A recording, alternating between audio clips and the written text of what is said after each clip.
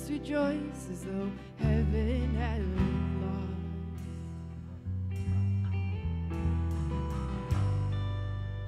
So it was Mary and a few of the other women who first went to the grave. See, Jesus was killed, laid in a stone, and then it was Sabbath, so they had to stay home because they were forbidden to do any work. But as soon as they could, the first morning of the week, they ran to the grave. But they didn't run because it was Easter in their hearts. They went there with spices, with new linen cloths to rewrap Jesus' dead body. Still in a state of mourning, still in a state of loss and of deep despair. But as they approached the grave, they saw that the stone had been rolled away. Something wasn't right. Something wasn't as it was supposed to be. And there was an angel sitting on top of the stone. And as Mary and the women drew closer, the angel said to Mary and her people, "Why are you looking for the living among the dead?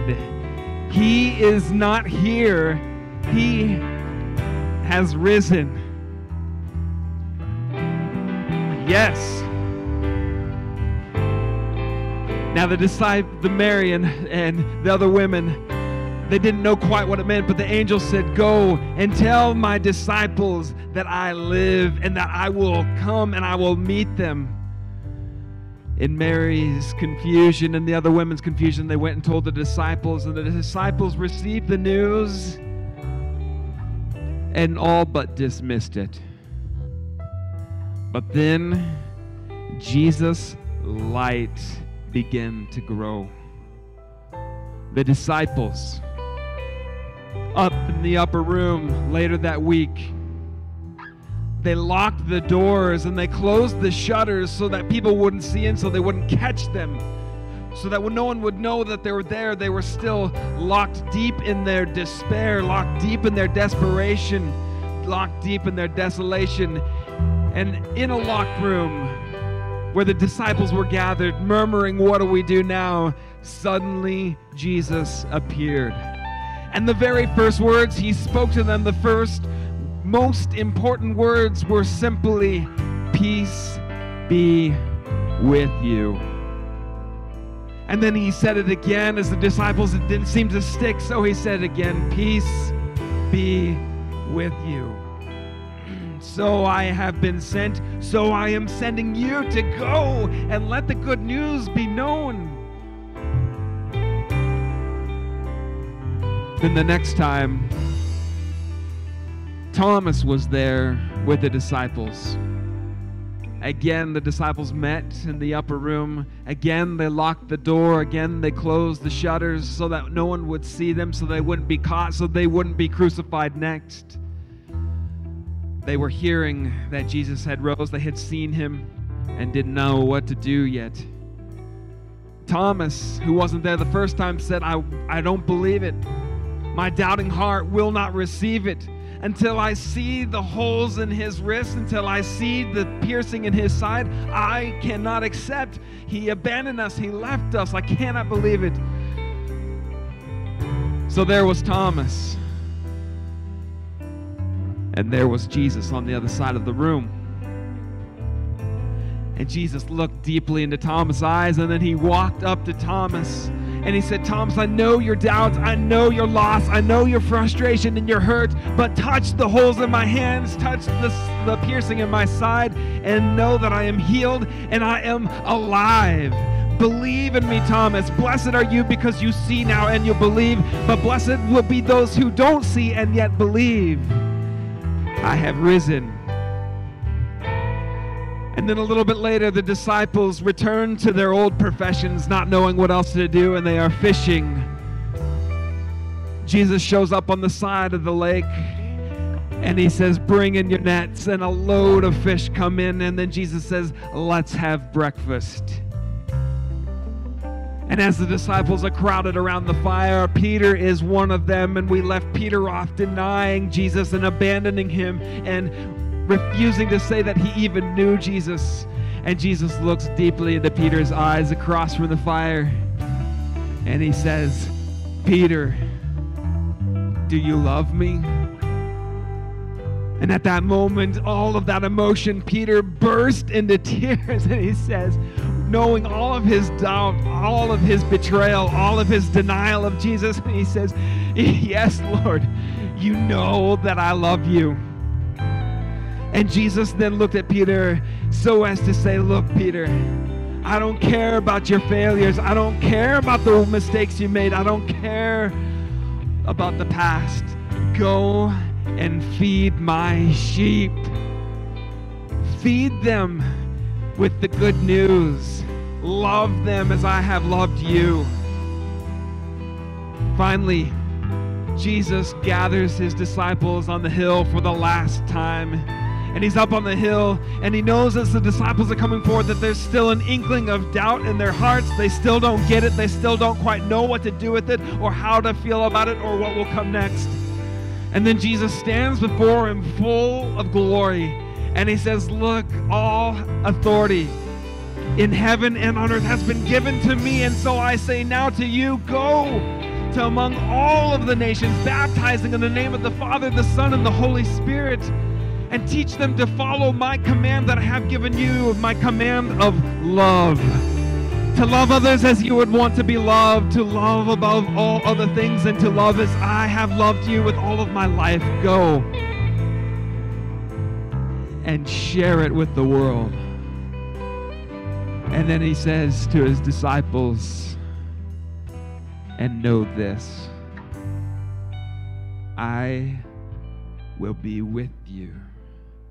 Regardless your circumstance, regardless your loss, regardless what happens next, regardless of anything, I will be with you always. Amen.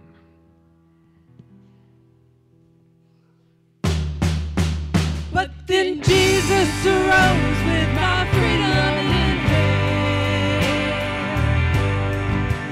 That's when death was arrested and my life began.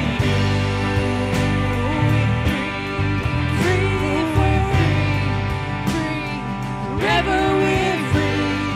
Come join the song of all the redeemed. Yes, we're free, free, forever, amen.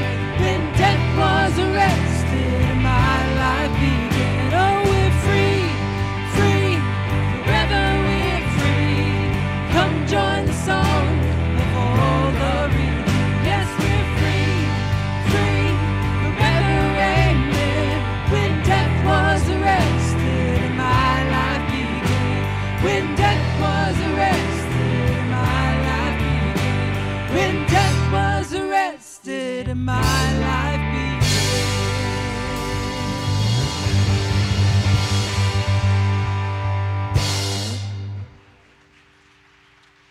So here I was up here, and I was just getting ready to break this glow stick and say that he lives, and I started to press this thing against my chest. In first service, I didn't have to press very hard, but second service, I was like, this thing ain't breaking.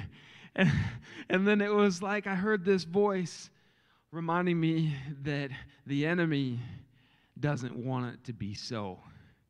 And then I heard another voice say it like you mean it, and break it like you mean it. And friends, sometimes we have to take a step forward, lean in to what we want to be true, and trust that as we lean and fall, that it is absolutely true. Now, some of us are here today, and this is your first time in a year. Some of you are brand new to Horizons, and I praise God whether you're watching online or whether you are in person with us this morning. Some of us coming from a place where we know this is true. The truth of Jesus' resurrection and new life has been cemented deeply into our hearts. It is written there. It is grafted in to the very flesh of our hearts. And so we come this morning simply needing a reminder and a refresher, and just to say, yes, it is so once again.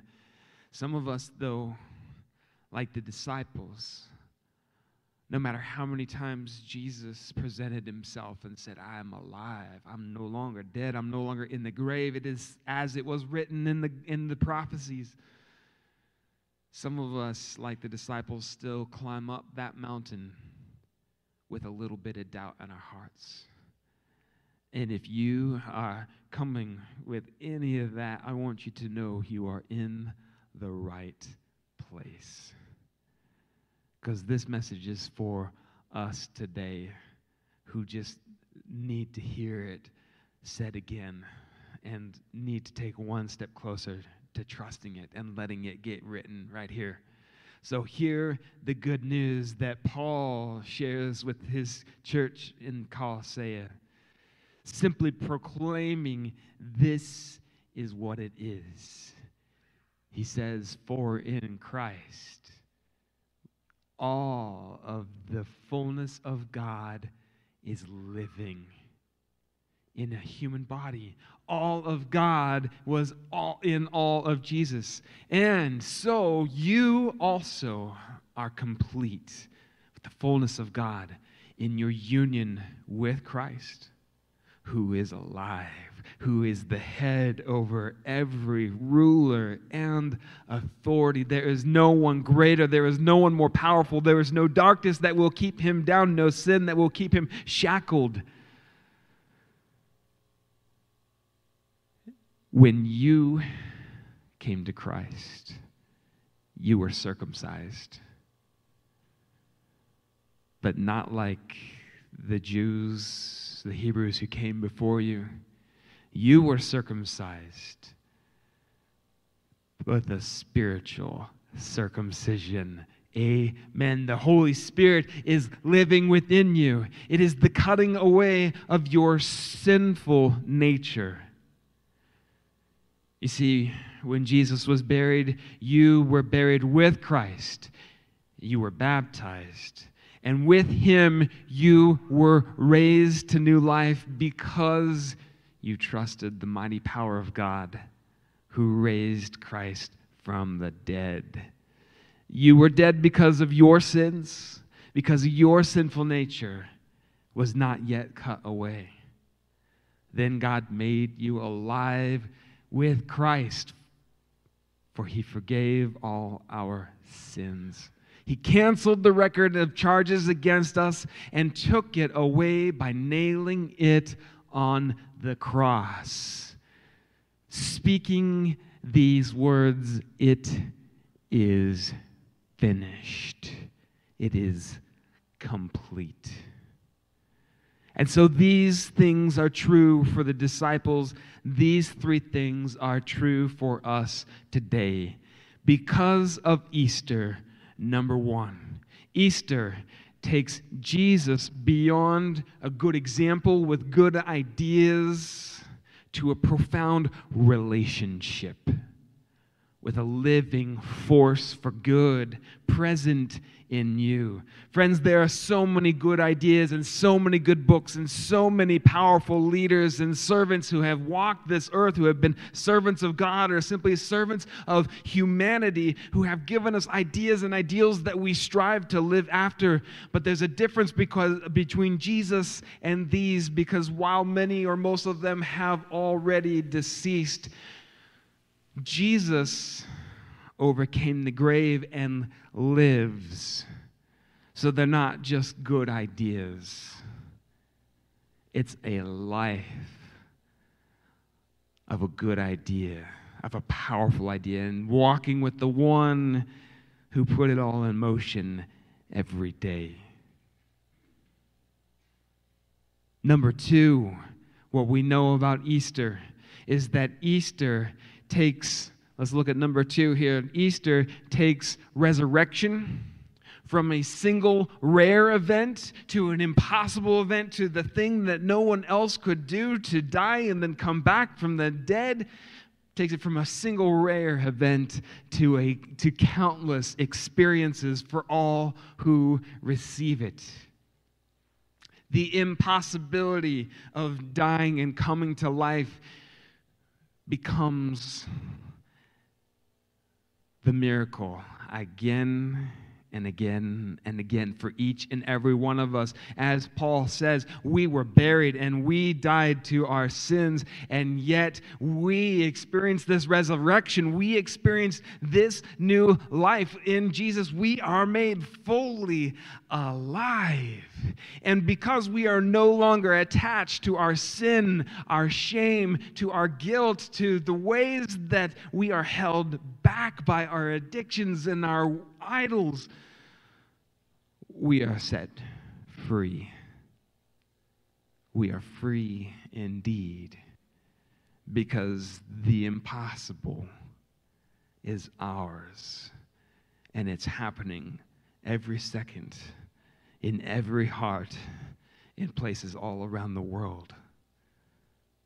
Third thing that we need to know about Easter this morning is that Easter makes everything we are lacking freely accessible for everything we are facing.